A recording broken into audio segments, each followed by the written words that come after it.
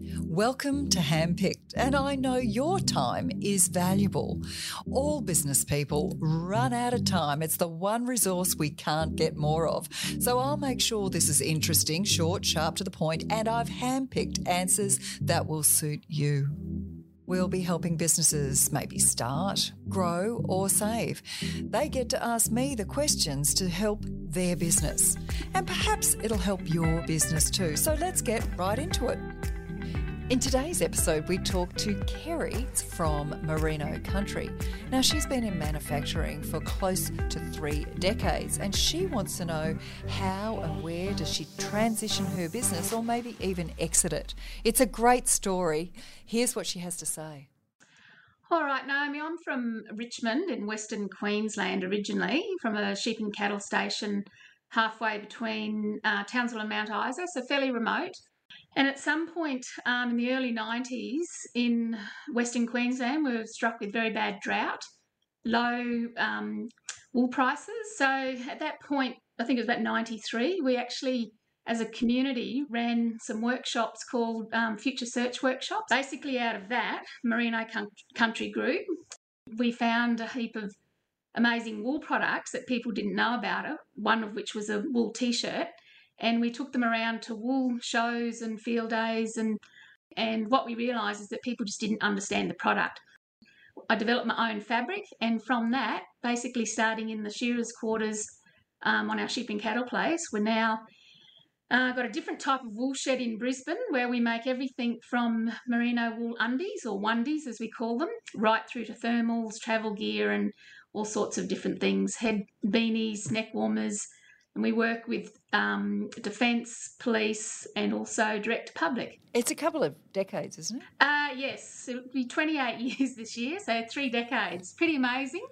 So very exciting, but very much as any small business, and I still feel we are a small business, very much the roller coaster ride with amazing highs, amazing lows, but it is all worth it in the end.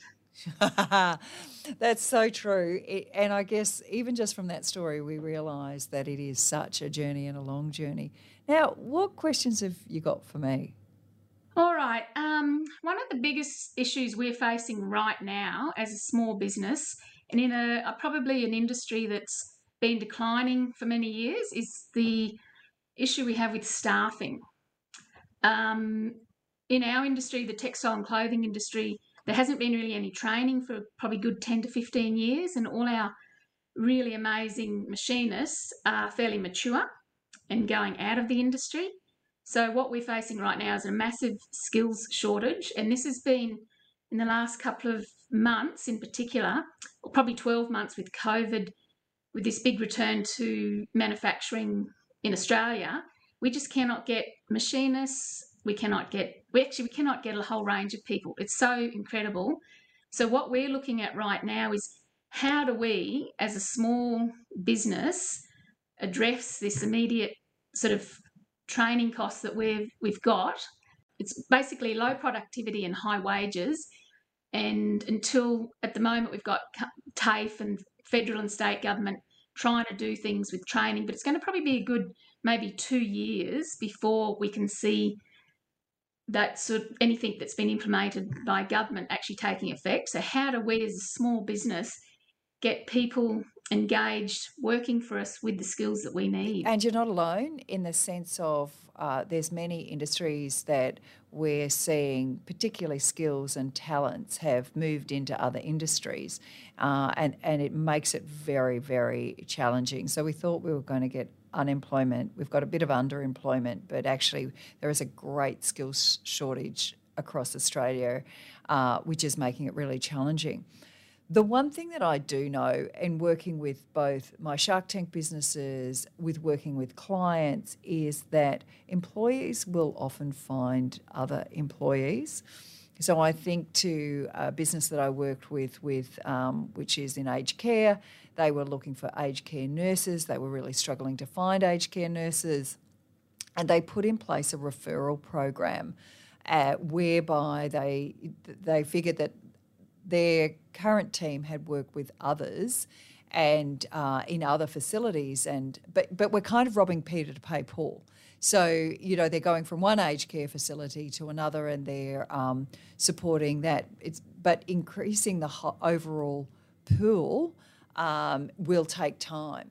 But in the short term, it's how can you get them to your enterprise? And one of the things that people want is to feel a part of something bigger than themselves. They know what they're there to do. You create community and culture, a sense of accomplishment and pride in their work. So perhaps asking the machinists that you have, do they know anybody? Or would they take an apprentice under their wing to do some of the smaller pieces of work that they could teach somebody else the elements of the work? One of the things that they did when they were bringing these people on board was they sent them off to do something together. It wasn't just cash. They obviously used experiences, which is why I was involved. But, you don't have to do that. But how can you bring people to know that this is a very special enterprise? You are not just supporting this business, but you are supporting rural Australia and wool producers across the country. And I think that's a very important message. And people do want to know the leaders and the community that they're working for. So there might be some ideas in there, but it is a long-term view that we are going to have to take to increasing the skills in Australia. I can see, we keep getting told that manufacturing is going to be the answer, but it is, as you say, getting the right people. Also, what we're seeing at the moment is really long lead times for componentry coming in, increase in costs, increase in freight. Where do you see the growth, from your perspective, the growth in manufacturing coming from in Australia? The growth for manufacturing will come by the uniqueness of what we offer. It's not doing the same thing for cheaper, or that's not what people are looking for from Australian manufacturing. They're looking for some uniqueness, some quality. They're looking for the Australian essence.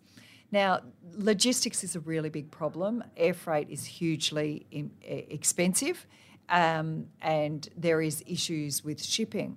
I do know that some people have started looking for alternatives in markets that they'd never really considered before.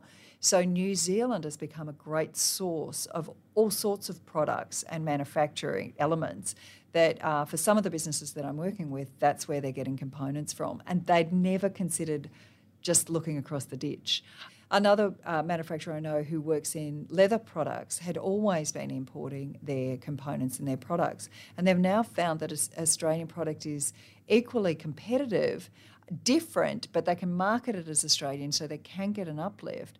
But what they didn't realise was their foreign markets where they were getting products were every year were putting up their prices just a bit, and logistics were going up just a bit, to the point where they had stopped price checking with the local manufacturers or the local suppliers. So this takes time and energy to be able to shift manufacturing, to be able to move components, move logistics. But step by step, it is worth checking at every point all of the elements that go into production, marketing, delivery of product, and finding local sources, because you're providing more jobs in Australia. So I know it's really time consuming, but it might be one element that you fix this month and another element another month, but bit by bit it gives you more power and control. And I think what many business owners are saying, I can't control my own business. I'm getting orders and I can't fulfill them, and I don't want to upset customers.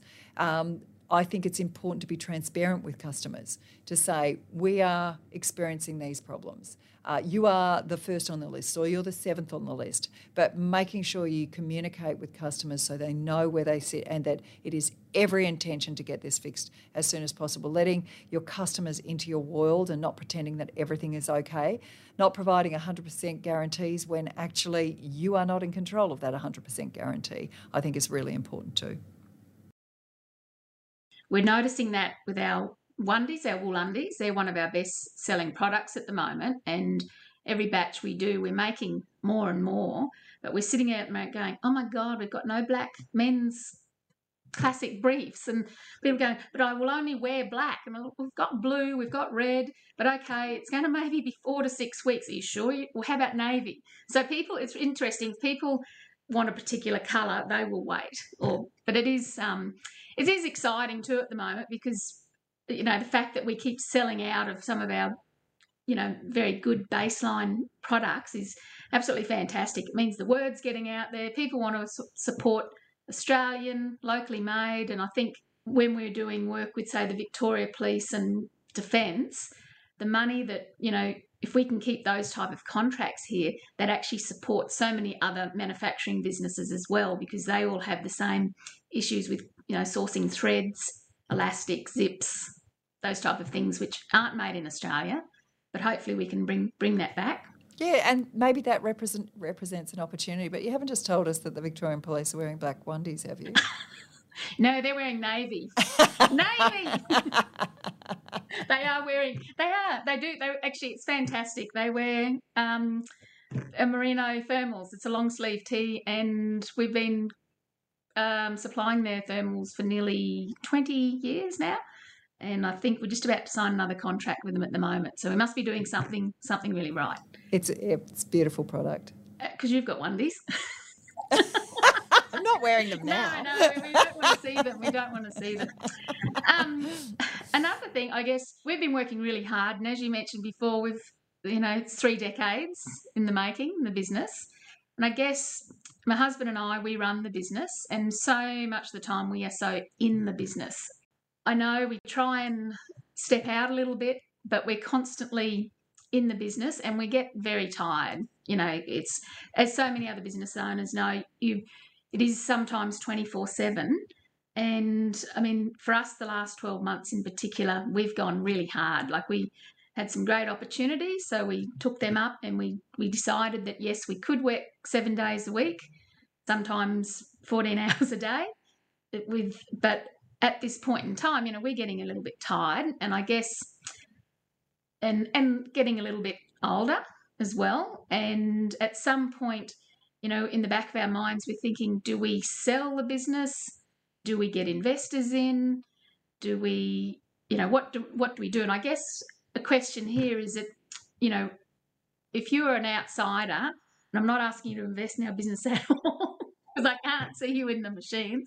But what I'm sort of alluding to is, if we were to sell the business as a going concern, and I think we've got plenty of opportunities at the moment to do that because we have such a great manufacturing business with so many opportunities, not just in merino products but other products. If you were buying a business like ours or looking at investing in it, what are, say, 3 determining factors that, would push us over the line to, say, get a very good price? I mean, there's not really talking sales figures, but what, that would encourage someone to actually buy our business or invest in it, whether we decided to step back and let someone else in. The first question I would ask myself is, can this business survive and thrive without Kerry and Mal, the 2 owners and the founders? And I think that in some ways you've got to do yourself out of a job, but you don't have to do that overnight. And some transactions or some opportunities for sell your business is people who are also looking to run a business. So they might be in the industry and around, so a trade sale of some sort. And you get them to buy into the business, but to start running it side by side with you. And they have options to purchase the rest of the business with certain gateways, certain milestones and certain achievements. So it's a real succession plan and a transition into new ownership. The thing I do know about your business and one of its brand, the reason why people love your brand is because you feel family, you feel rural Australia, you feel that the good that you're doing. And so that essence is also what your customers are buying into. So in looking at your business, you're going to want to transition it to somebody with the same beliefs. It's not just about the transaction, it's about the contribution you're making throughout the community, from your customers to the wool suppliers and as well as your team. So a trade sale with somebody who's wanting to buy in, succession plan. Another thing that could work is finding somebody else where, if they were to just have an extension. So people who are already talking to similar customers, so whether that be direct customers or whether that be your corporate and your big orders, who is also talking to them, I don't know, the uniform people or the whatever, and to see if there is some level of coming together, merger, You only would do that if your values are aligned and if there was a clear understanding of how long you wanted to continue to work for. In the short term, if it's not an exit strategy that you're looking for, I'd absolutely look for who could you bring in as your chief operating officer or your commercial manager so that they had a little piece of the action or they were at least on profit share and perhaps that they could see a future for themselves. I know many a founder who has promoted somebody internally to be in that role, and ultimately they know that that person is critical. They have the heritage, they have the knowledge, they've got the history, they've got the contacts. So there's this real succession as well. That will give any completely independent investor confidence that there's succession beyond you. Often investors are a bit wary of family businesses because they're like, what if they don't get along? What if something happens or whatever?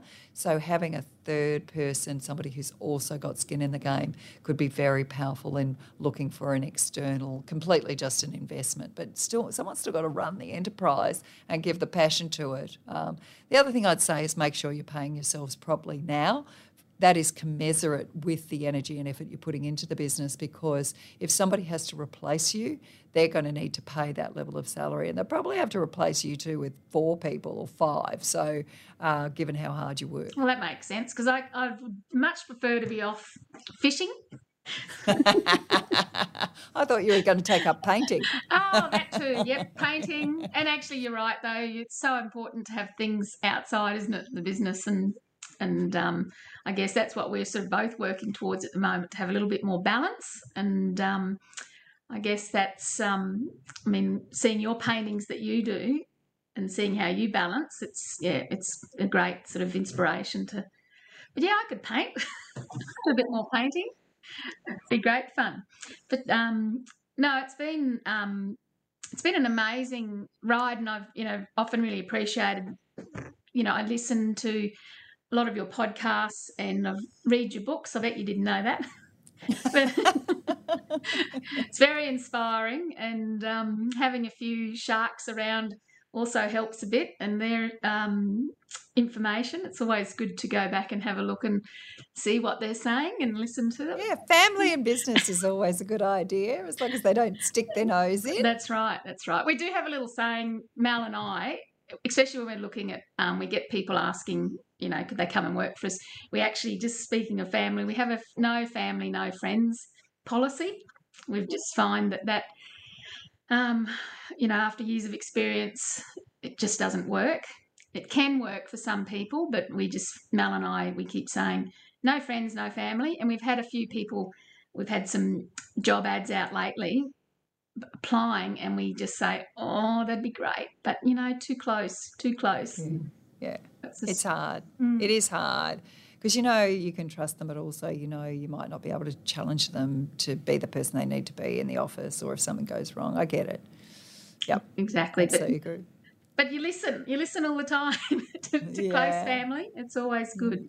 So, so thank you very much for your advice. It's very good. It's so my pleasure, and thank you for asking questions and coming on Handpicked. It's delightful. I'm really glad that our listeners got to understand what a 28-year journey looks like, and you're still pushing as hard as you ever have. It's wonderful to be in Australian manufacturing. We're very proud of your business and what you contribute to our community, and keep going, keep growing, but do have that. This is what we're aiming for. Write it up, put it on the fridge, and make sure you keep going. So thanks so much for coming on the show, Kerry. Thanks, Naomi. Bye now. So thanks for listening to Handpicked. It is all about business. Maybe you've got a question for me.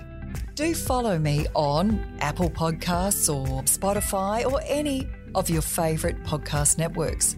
Also follow me on Instagram at Naomi Simpson, one word, or Twitter, Naomi Simpson, one word.